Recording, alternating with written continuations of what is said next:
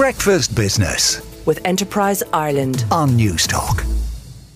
But first, let's have a look at the main business stories in the newspapers and websites. Let's start with Reuters, which says that Russian airlines, including the state-controlled Aeroflot, are stripping jetliners to secure spare parts that they can no longer buy abroad because of Western sanctions. The steps are in line with advice Russia's government provided in June for airlines to use some aircraft for parts to ensure the remainder of foreign-built planes can continue flying until at least 2025.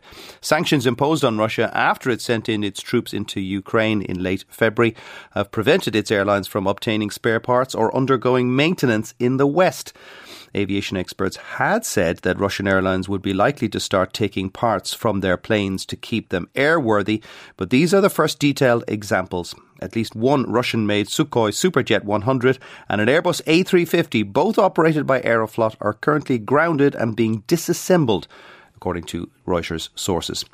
The Irish Independent says that China's export growth unexpectedly picked up speed in July, offering an encouraging boost to the economy as it struggles to recover from a COVID-19 induced slump.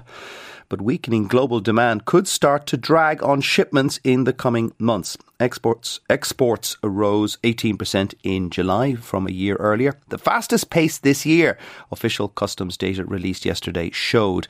It compared with a 17.9% increase in June and beating the expectations of analysts. The outbound shipments have been one of the few bright spots for the Chinese economy in 2022 as widespread lockdowns hit businesses and consumers hard, and its once mighty property market lurched from crisis to crisis. John Mulligan in the Irish Independent writes that Vertical Aerospace, the electric air taxi, whose chairman is Donald Slattery, expects to burn through up to another €59 million in the remainder of the year as it advances development and testing of its VX4 aircraft. Vertical Aerospace was founded by the Belfast-born Stephen Fitzpatrick and is listed on the New York Stock Exchange. The Dublin-based aircraft leasing firm Avalon, where Mr. Slattery is the outgoing chief executive, owns a stake in Vertical and is one of its main customers. Last year, Avalon ordered up to 500 of the VX4 electric air taxis from Vertical, valued at €2 billion. Its electric vertical takeoff and landing aircraft, or eVTOL, will be able to carry 4 passengers and a pilot. It's expected to have a range of close to 200 kilometres and to travel at speed of up to 320 kilometres per hour with zero operating emissions. Vertical has pre-orders of more than 1,400 of its aircraft, valued at around €5.6 billion. It aims to commence manufacturing and deliveries in 2025.